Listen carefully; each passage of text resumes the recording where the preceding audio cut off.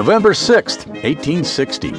Abraham Lincoln, a former Illinois congressman who opposes slavery, wins a four-way race for president. After his victory, Southern states begin to secede from the Union. The American Civil War breaks out the following year. 1854.